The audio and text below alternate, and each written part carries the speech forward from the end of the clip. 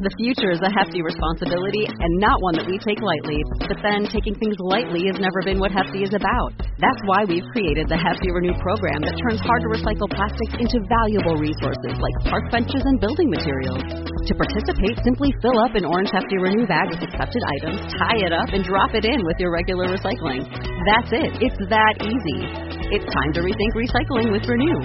Particular valued resources may vary by geography. More info available at heftyrenew.com.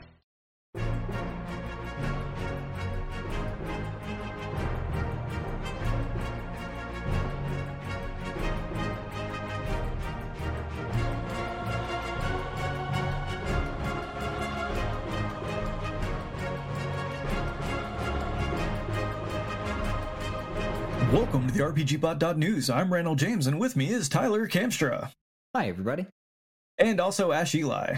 Hey, guys. And tonight we have a special guest with us, Alex Kammer. Hello, everyone. I'm delighted to be here. Alex Kammer. I am the director of GameholeCon. I am a otherwise general nitwit specializing in collecting games, writing games, and also I happen to have the good fortune of being one of the owners of the amazing Shoe Dungeon attraction.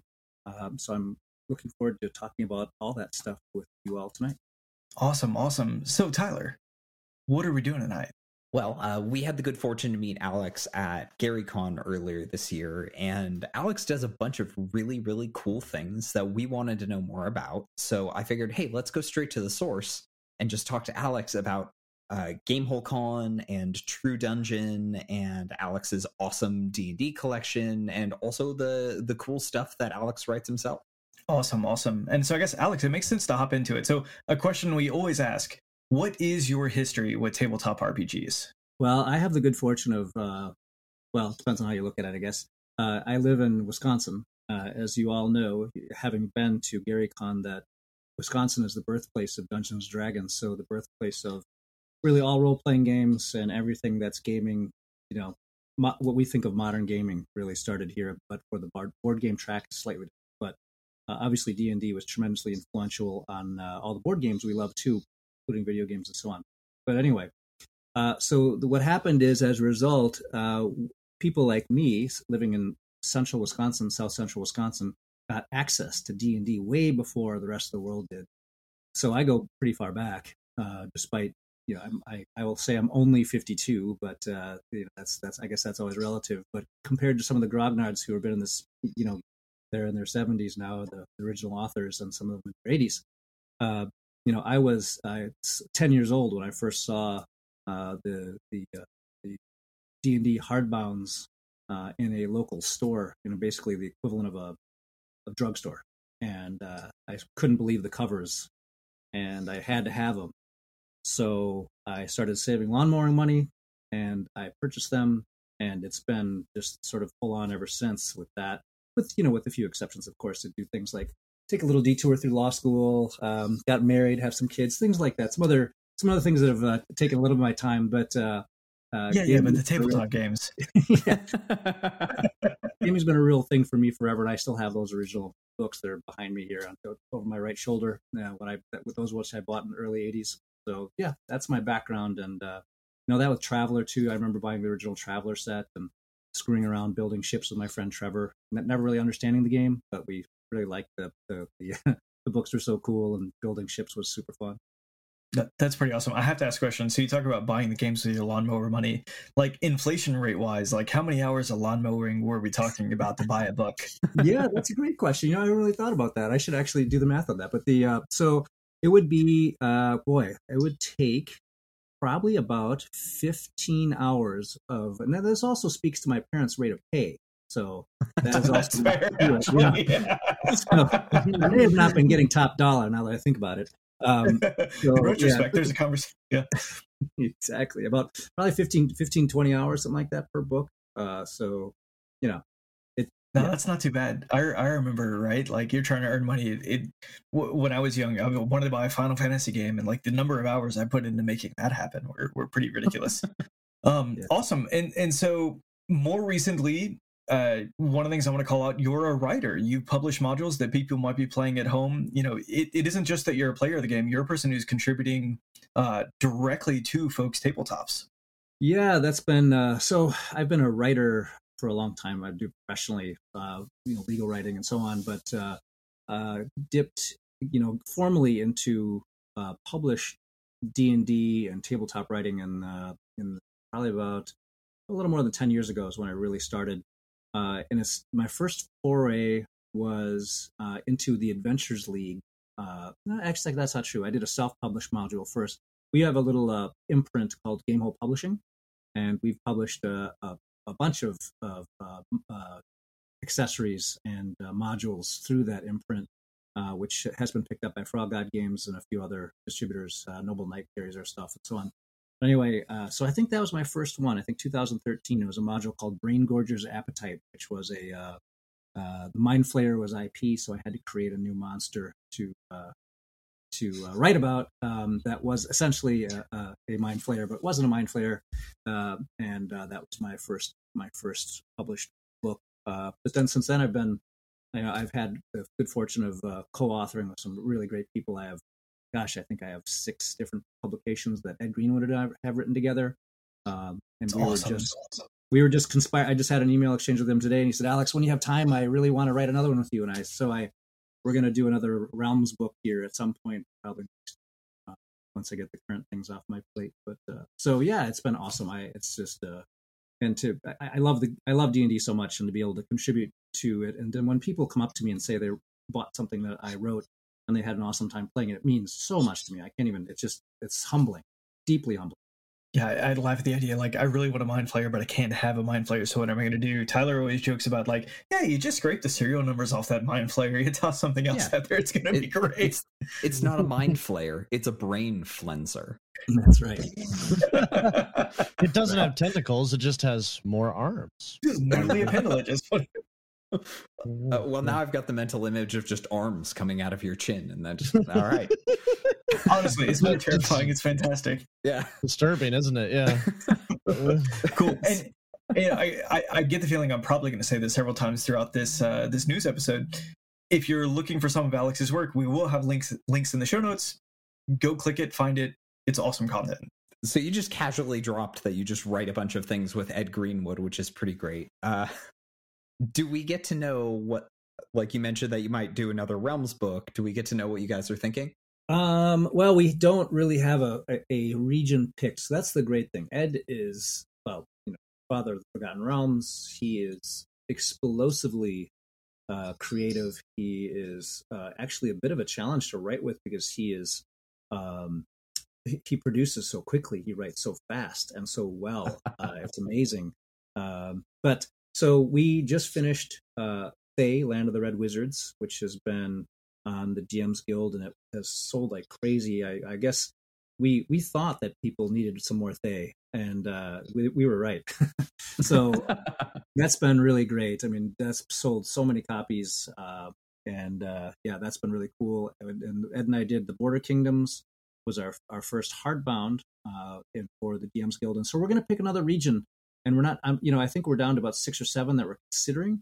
So what we're doing is basically there's so much focus on the Sword Coast, and rightfully so. I mean, right? That's where Salvatore and Oliver's is set, and there's so much good stuff going on over there. But man, it's a big continent when you move east, and so there are lots of places that got touched in 2E with some products and some box sets, but they certainly have not been converted to 5E, and they didn't get the treatment that they deserve, and certainly the treatment that Ed would like to give them.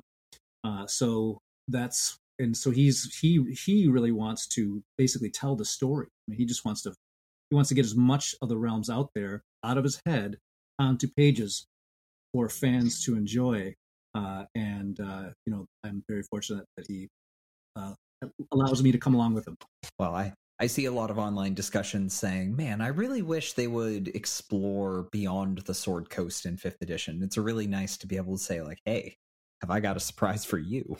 Yeah. Well, there's content out there. Just go get out. Do you have any? If there are any particular nations that you think of that that you as we talk further here that creep into the back of your brain and suggest it, because there are several, like Damara is one. There are a bunch out there that I'm very interested in that are so the ones that have been either just a little bit of treatment, but not a ton. First of all, it's nice to have some gaps so we can really fill it, and not just recast. We're not converting for a different edition. We're writing new content. We're trying to give more. Actually, they're system agnostic or edition agnostic. We're writing lore, not rules. We're describing cities, we're describing guilds, describing political factions. Those are the sort of things that we write about. So the hope is that this stuff endures, for whatever editions come. I'm sure I'll come up with something at some point. I'm not a massive Forgotten Realms wonk, so I couldn't rattle off the names of the nations. So all the easy ones I could come up with, I'm sure you've already hit. Let's pivot a little bit and let's talk about True Dungeon. So Randall and I had the pleasure of doing True Dungeon at PAX West last year, and that was our first experience with it. It was absolutely phenomenal. Tons of fun. We brought our wives through, and neither of them play, so this was like a great exposure for them to be like, oh, okay, I get the appeal of these games. I understand the themes. Like, there's a lot of cool stuff going on here that they hadn't really exposed themselves to. So it was a ton of fun for us. If I remember right, Randall, we lost at the very last room. Yeah, it was, and I'm going to forget the name of the adventure, but I think you're going to tell me. So we arrived at the feast where all we had to do was appease the person overseeing the feast, solve a table puzzle of where everybody was meant to be arranged. But every time we did this and failed, everybody took damage. And ultimately, we managed to kill the entire party by failing at solving the table. It was like you do. It was awesome. It was a really cool design. You're like, so we come in, you get a random bag of coins, you're building a character, you're choosing, okay, how am I going to build this character, putting this all together. One of the cool ideas to me was the idea that, like, okay, when I come back, I buy another bag, I put it together, and I'm accumulating something, and so there's value in me coming multiple times. And then in every room, like, okay, am I going to fight this with combat? Is there something I can do more clever than combat that's going to help us get through this room without as much resource attrition? So in a lot of the ways, the things that we love about tabletop, we're directly translating, but in a really approachable way where you could bring your friends, folks who maybe aren't as involved in tabletop or, don't have as much experience in a lot of the concepts. It's something they'd still be able to absorb and really engage with. So I loved that about True Dungeon. So as someone who has yet to do True Dungeon, can you explain, and for anybody who hasn't done it before, exactly what the draw of True Dungeon is, what its deal is? I know it's like, you described it on the website as a mixture of a escape room, which I actually work at an escape room. So coincidence. And sort of kind of like live action role play, but not really. Is that correct? Well, yeah, it's a difficult thing to describe, and I think that Randall Tyler can join that. It's after you've played it, you say, I get it, but now how to really explain it? It's first of all credit to my partner Jeff Martin, who's the creator of the True Dungeon faction from day one. He's the one who writes all the modules. What you're describing, I believe, is Florian's Feast. He writes all those modules. He calls them modules because he's an old school gamer, even though they're not modules. They're a series of 7 rooms that are connected. So escape room is fair, but they're connected escape rooms that are all similarly themed. So you start with, as Randall explained, with either a group of 10 people that are all people you know, or some people you don't, and you build a character using tokens. And you go through that process of everyone. Let's just say you're all neophytes. You've never played before, because it's a whole different game for the people who are very experienced. They come in with all kinds of tokens. They have characters built. They're seeking to level up, so they're optimized. But for those of us who aren't, you come in, you get a bag of tokens. You sit down, you figure out what those tokens are good for, as far as what class, and you try to work collaboratively to share tokens with the group to get a reasonably capable group. And so they follow the classes of classic D&D. There's a druid, there's a wizard, there's a thief, barbarian, and so on. So and each person each character has a different specialty or role that they can help with in the adventure. There are some rooms that are combat rooms where you fight. Obviously, the fighters and rangers and barbarians are going to be more effective there. There are puzzle rooms where you have to solve a puzzle, a physical puzzle that you interact with. And for instance, the thief can attempt to pick a lock, which is a physical device. It's basically, think of the game Operation. And you move a metal stylus through a lock pattern, and if you're able to do it, you get a hint to solve the puzzle, and so on. They're very complex, and every character class has something in each room to, if the druid can remember the right components of a spell based on leaves, that the types of species of trees that they had to remember. Initially, they can give a clue. They'll get a clue because there's a GM that goes with you, that assists, runs the game, for better or worse. And so you go from room to room, and it's extremely theatrical. It's as immersive as we can make it. Lots of animatronics, lots of people in costume, actors essentially, and it's quite an experience. I mean, what's funny? My experience is the same. My wife is not a D&D player. She's not into role-playing games, but she likes True Dungeon, and she does it every year at GameholeCon with her friends.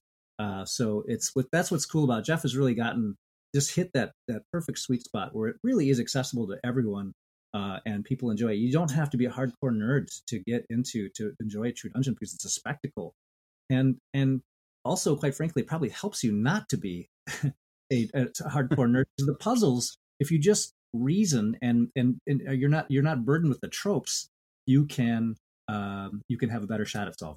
So that's a long-winded answer. I hope it makes some sense. Oh, yeah. Oh, no, it does. I'll call out one of the puzzles that we went into. They had wine barrels organized, and there was like apricot and peach wine, and this wine and that wine and the other wine. And there was a faun who had gotten so drunk that they had fallen over and they couldn't remember what they drank last night, I think was the puzzle. And so they had hints, and you could bribe them for hints if you had items from a previous room. You could talk to them about it, and it's an actor, right? The actor's just sitting there having a good time with you. They're trading jokes back and forth. Everybody's able to engage, and I feel like one of the things I was impressed with is it felt to me like the folks running the show were trying to get everybody there engaged and participating kind of at their level of comfort. But ultimately, you're solving this puzzle of like, well, you remember that what you drank wasn't anywhere near the apple wine. And then there's a bit of physicality that, like, there's handprints on one of them, and you're like, yeah, drunk guy probably left it there, so probably it's over here. And you ultimately had to resolve that to say, like, I'm pretty sure you drank this wine. And if you did that, you were given something, if I remember correctly. Are you still running that show? Am I giving people spoilers? This module? No, it's fine. I think, no, that's okay. Go ahead. Yeah, you're fine. Okay. Potential spoilers. We'll toss it out. Maybe earmuffs if you don't want to hear it. The punchline was like, if you managed to solve it, you got an item that you would then run into a dragon, and the item would actually help you deal with the dragon that you faced in probably not the next room, but the room after that. And so that's the kind of, it's when you talk about the reward of role playing, like sitting down for a session where it's like, I do this work and I put in extra effort, and then I receive a reward, and then I use that immediately in the same session to actually solve a problem in front of me, where if I hadn't done that, I'm looking back and thinking like, I dropped the ball. In this game where you're moving from room to room, it helps you have that experience. And I think it's a great way, if folks want to get out, they want to have a good time for a couple hours, it's a fantastic thing to do. And it's a gateway, right? You could absolutely give people this experience and take them home and say, like, we could do this every weekend. So yeah, that does sound very cool. Something that I definitely want to try at some point. So where did the idea come from for True Dungeon? What made you guys think? Yeah, this is, so all I can do is I can recall and retell what Jeff has told me. This goes back to Gen Con a long time ago, where Jeff was interested in creating an immersive experience, and he sent a invitation scroll to Peter Atkinson, and it was an elaborate, I can't remember the details, but it was like an exploding scroll when he opened it. And from there, he invited Peter to come to try this, and he did, and Peter loved it. And it was this is probably close to 20 years ago now. And then Peter was completely excited. You have to do more of this. You have to do it at Gen Con. And then he helped, because True Dungeon was synonymous with Gen Con for so many years. It's only in the last 4 or 5 years, since I've been more formally involved, quite frankly, that you'll see True Dungeon at other shows like PAX West. It used to be only at Gen Con once a year. And that was very much because of the friendship with Peter and Jeff. And we still, obviously we're still at Gen Con, and we're still very close to those people. But that's how it started, as kind of a goofy idea with wooden tokens at first, and a very simple dungeon. And it just, there was never a thought. Well, I think I could speak for Jeff on this. He was never thought it'd be what it is, and he certainly never thought it'd be a commercial success. He thought it'd just be something that was fun, and it was fun. So that's it, and and people loved it, and they couldn't get enough of it, and that's still the case today. It's just when tickets go on sale, they vanish. It's pretty amazing.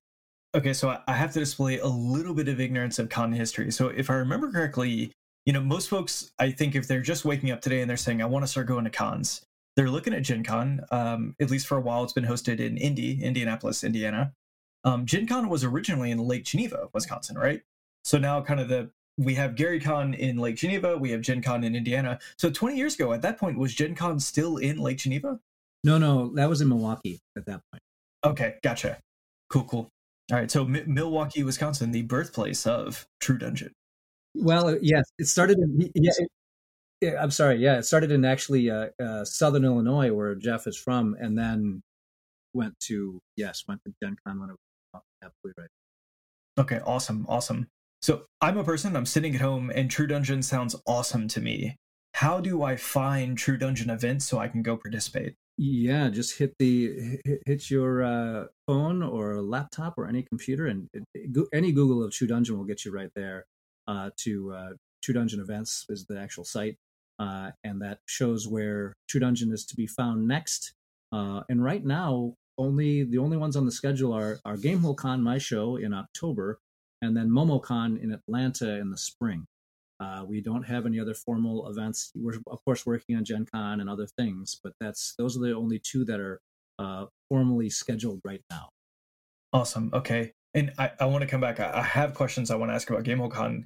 I want to stop for a second, though. So I'm looking behind you at the collection, which is the only way that I can describe it. Can you tell folks at home what I am staring at? Sure, yeah. Behind me is a series of bookcases that I built. I'm sitting in what is called the actual game hole. It's a physical place, and it sits above a pub I own. And so just below me is a rustic American pub, and up here I have 3 rooms filled with gaming goodies and a big gaming table, and houses my collection. There are a handful of us that are really over the top, crazy collectors, and I'm one of those. And so I have, one of everything kind of people. I'm one of those. But my claim to fame, everyone has kind of their niche thing that they do within the collection circle. I have everything that TSR ever produced in original shrink wrap. I have at least one copy of every module and supplement and everything that they came out with in original shrink wrap. And that was a foolish quest I started years ago and only recently completed. It was absolutely insane. But it's cool. I love to have it. And I did it because I found that I was coming across shrink wrap products. I thought, well, isn't that neat? This is a module or a supplement that has never been looked at, never been opened. And how cool is that to have one that is just perfect? And I initially started collecting them, and I still have this thought. Eventually, we will have a unified D&D or tabletop role-playing museum, and I plan on endowing that museum with a lot of this stuff. That's why I wasn't trying to buy this stuff particularly to hoard it or anything like that. It was just to preserve it. I found stuff that was not being very well taken care of. And so now a lot of these things are stabilized and protected and safe. So you're not a dragon hoarding content. No, I really try not to. I don't have tons of copies. Some people there are folks out there that have 30 copies of this X module and all that kind of stuff. I just don't. I don't. That's just not the way I roll. And in fact, when I have collector friends who are looking for whatever product X, I say, hey, here you go. I have an X one. There you go. Because it just is. I don't know. These things are meant to be. These are games. They're meant to be played and meant to be shared. I'm not trying to take things off the street and hide them up here. In fact, people come and seek me out and say, Alex, can I come and have a tour of the game hole sometime? And I say, sure, if time works out. I meet them over here and I give them a walkthrough and, what product you want to see and what do you want to look at? And sure, yeah, this table that I'm sitting at, this is Monty Cook's old gaming table. Oh, and look at that. Those are the original Forgotten Realms maps that Ed Greenwood drew and sent to TSR back, in the 80s. So, I have all these relics that I enjoy showing people, and because it means so much to everyone. These are things that this is a collective experience that we had. And when you interact with someone who's had that same experience as you, some piece of magic they got touched by, and they get to see something that they haven't seen in 15, 20 years. It's just a remarkable experience. And I love that. And I love being able to try to do my part to try to, save some of this stuff for future generations. If maybe that sounds a little over the top, but I just didn't. So much stuff was getting thrown away and destroyed, and so I'm one of a handful of people who are trying to do their part to preserve this stuff. Yeah, I think one of the coolest things to me about what you're describing is like you've built relationships with some of these folks. So the idea even that what you're capturing is their individual passions manifest, and you're taking care of it, and it's something that they can come back and see, like, yeah, this is the original drawing, or this is, one of the first runs of this publication. Like, I guess I love it in both directions, both for the people who poured their lives into this over the course of decades, as well as for the people who are just discovering it today and trying to understand, like, what is the history of this? How long has this been going on? I think in both directions, what you're doing is awesome.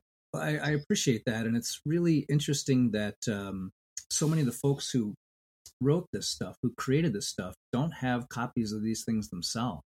And it's a very interesting experience when you have one of the original people from TSR, and I know most of them quite well now, who've been up here and look at stuff that they wrote and say, man, I haven't seen one of those in 30 years or something like that. It's just wild, and it's so that's pretty cool too. It's what's interesting though about the collecting bit of all this is that how many more people are interested in collecting this stuff and just seeing this stuff now than even 10 years ago. With 5th edition Dungeons and Dragons, which is such a great edition of the rules, and it's expanded the hobby so much.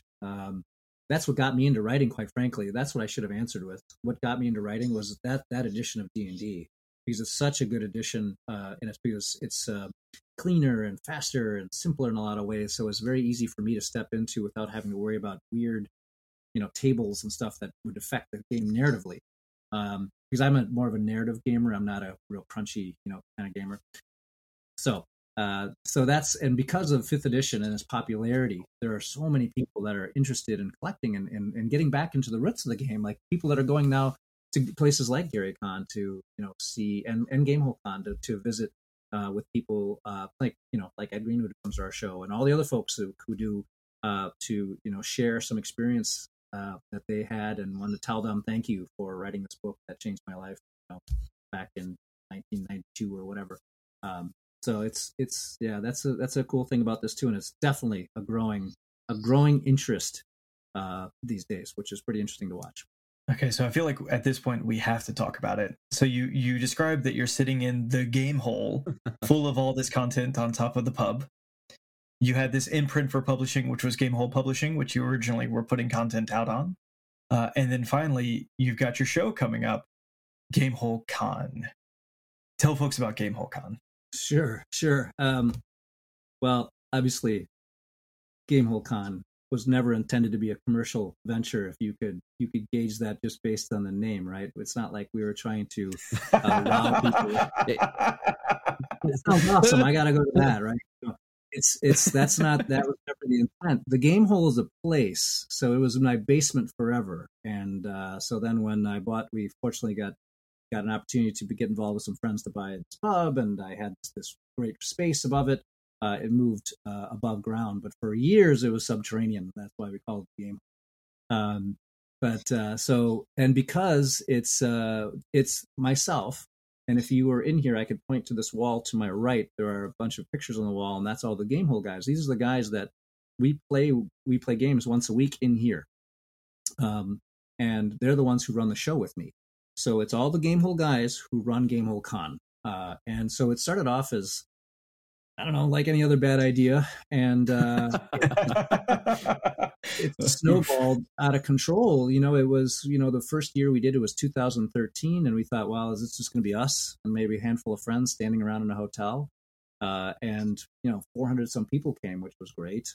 And then we've experienced between 35 and 40% growth every year since, and it's just been nuts, man. I mean, so we're, other than, we had like everyone else, we had a dip during COVID, but we're, our show is October 2023 this year in Madison, Wisconsin. We've sold more badges already this year than we did last, and it's just, so it just keeps growing. We have the largest Adventure League hall in the country. We're larger than Gen Con. We have more free league role-playing games than anyone does. I mean, we're a gaming show. So a lot of these other shows, PAX is a great example. Great show, but it's certainly not all about gaming. In fact, it's maybe a sidelight. Our show is 100% tabletop gaming, and so the people who, if you're really into board games, if you're really into miniatures, if you're really into role-playing games, that our show is great, because that's what it is. We have a big dealer hall too, and all that, but so if you look at our guest list, see the industry guests who come, it's really a who's who of tabletop gaming, especially in the role-playing side. So, it's basically, we made the show that we wanted to go to. I mean, that's just it. We just built the show that we wanted to go to, one that is friendly and cool and fun, well run. That's very important to us, because that was always a frustration when we go to a convention and they screw up your badge, or, the packet's not right, they don't have your game tickets, or they can't tell you where the game is, or the DM's late, or just stuff like that. So I'm kind of a slave driver. I'm a classic Swiss German, so I, everything works, and that's very important to us to have a very efficient show because that's more fun. It's not fun to have problems. You want it to be smooth. So that's GameholeCon. I guess it's just this thing that has really gotten out of control. Well, it hasn't gotten out of control yet. It's in year now. Yes, but we're coming up on year 9 all of a sudden, and and we'll have probably 5,000, 6,000 attendees. So you were at GaryCon, so we're a little more than 2 times as big as that show. Yeah, and the focus on actually being able to play tabletop games, like kind of putting that first and foremost, getting DMs or GMs organized, getting the lineup set. You mentioned being able to do Adventures League. That's exciting for folks. It's going to be a great time. Having lots of folks running free league games. We love the free league games. I think it's going to be super exciting to come. There's a couple games that I wanted to try, like Vyson is kind of high on my list.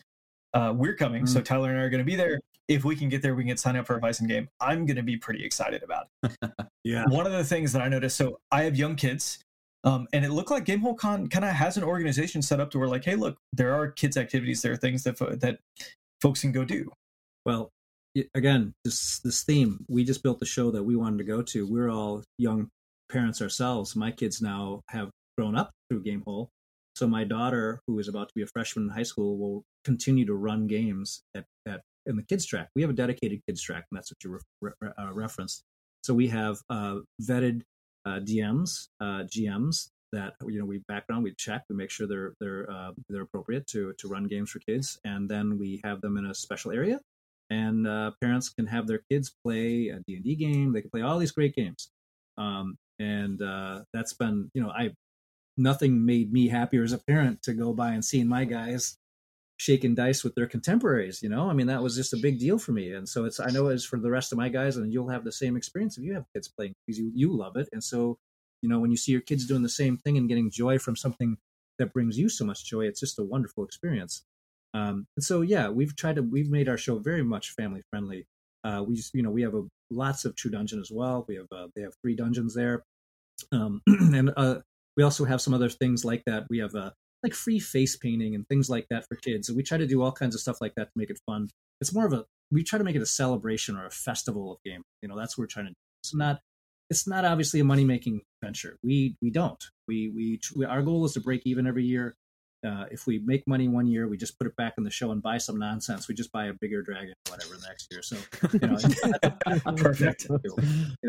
So, like we put a lot into our badges. We have like big, cool badges. They're not just, we do stuff like that. We try to make everything neat, because that's what we want to go be part of. I don't know.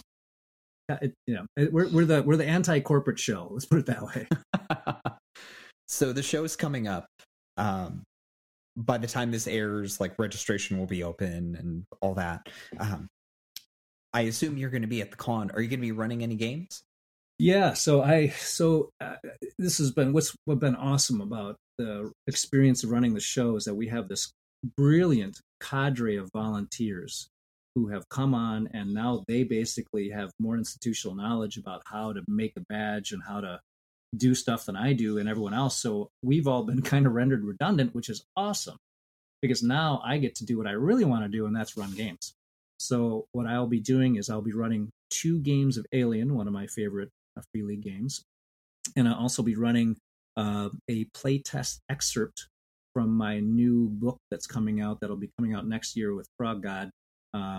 And it's called The End of Everything, which I know sounds really sunny. But it's a D&D big, huge adventure path that I'm almost done with, and I'll run a piece of that Gamehole Saturday, I believe I'm going to run that. So, but otherwise, I'll just be having fun with you guys and everyone else, and enjoying the attendees and guests, and making sure everyone's having fun. So, it's always a great time. I love that The End of Everything sounds a lot like Mel Brooks' History of the World Part 2, finally published. Yeah, no, I didn't think about that. Or it also sounds like something from Hitchhiker's Guide to the Galaxy universe. The End of Everything. We've arrived. There's a restaurant. It's going to be great. Awesome. So GameholeCon, October 20th to October 23rd? Exactly. Yep. All right. We're going to have links in the show notes. So folks, if you're sitting at home, you're thinking, I can get to Wisconsin. I want to go to a con. 100% go look. Registration's open right now. By right now, I mean like right now when this releases. If you're listening to it 6 months late, you have something to look forward to 6 months later. Yeah. Thank you. No, it's gonna be it'll be fun. Next year's gonna be year 10 already. That's just wild. So we'll have to. We're already planning weirdness for that. You gotta bigger dragon. Like really something really bizarre. Like, why would someone spend that much money doing that? That's the response. Double dragon. Double dragon's the way to go, right? Right. Something that actually flies. Maybe, I don't know. We'll see. Which we'll attach it to a drone and fly it through that. It's going to be great. Yeah. All right. Well, Alex, thank you so much for being with us today. Oh, you're very welcome. Thank you. It's wonderful getting to hook up with you guys again. It was nice seeing you at GaryCon, and great to talk to you today. Absolutely. If you're interested in the things that I collect, I do a daily tour on Twitter. My Twitter handle is GHC for GameholeCon and Tacos, my favorite repast. And I show a product going through chronologically from TSR's history. I think we're in the year 1983 currently. We're plowing through the first edition D&D, and we'll march into second edition and go from there. And beyond that, GameholeCon.com. That's one thing about the name GameholeCon; it's hard to forget. So any Google search you will find us, and there won't be anything that sounds like that on the internet either. And so there are no competing shows that have a similar name, so don't worry about that. So yeah, those are the 2 places where I am. And again, thank you. I appreciate it. Yeah, it was absolutely fantastic to have you. We will have links in the show notes. So if you're listening to this right now and you're thinking, I can't remember what he just said, just go look at the show notes, click it. You'll find the Twitter link. You'll find a link to GameholeCon. If you've enjoyed the show, please rate and review us on Apple Podcast and rate us on Spotify or your favorite podcast app. It's a quick, free way to support the podcast and helps us to reach new listeners. You'll find links in the show notes. You'll find affiliate links for source books and other materials linked in the show notes, as well as on RPGBOT.Net. Following these links helps us to make this show happen every week. Randall can't count. I was wrong, and then I was more wrong. It would, there was a good foundation of being wrong.